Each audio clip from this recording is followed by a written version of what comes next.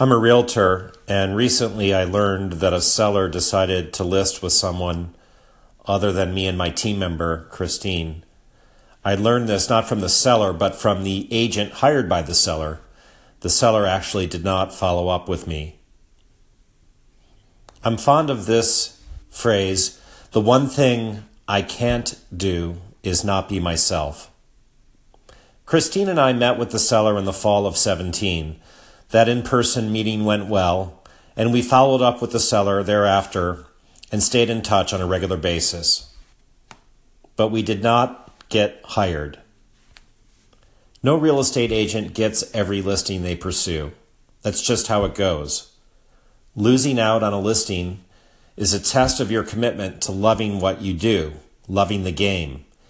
If you love what you do and you love the game, you don't need to win. Indeed, you respect losing.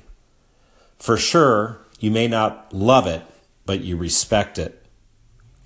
As it happens, I lost out recently on another listing as well. In that instance, the seller did reach out and explain the decision, explaining it wasn't me. Indeed, this seller went out of their way to compliment me on my extraordinary professionalism and competence. There was another factor at play, he said, and it didn't have to do with me. The one thing I can't do is not be myself.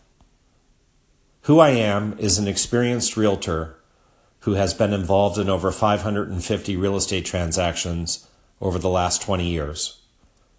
Who I am is someone who lives and breathes real estate, who is fully committed to excellence in all things related to my clients.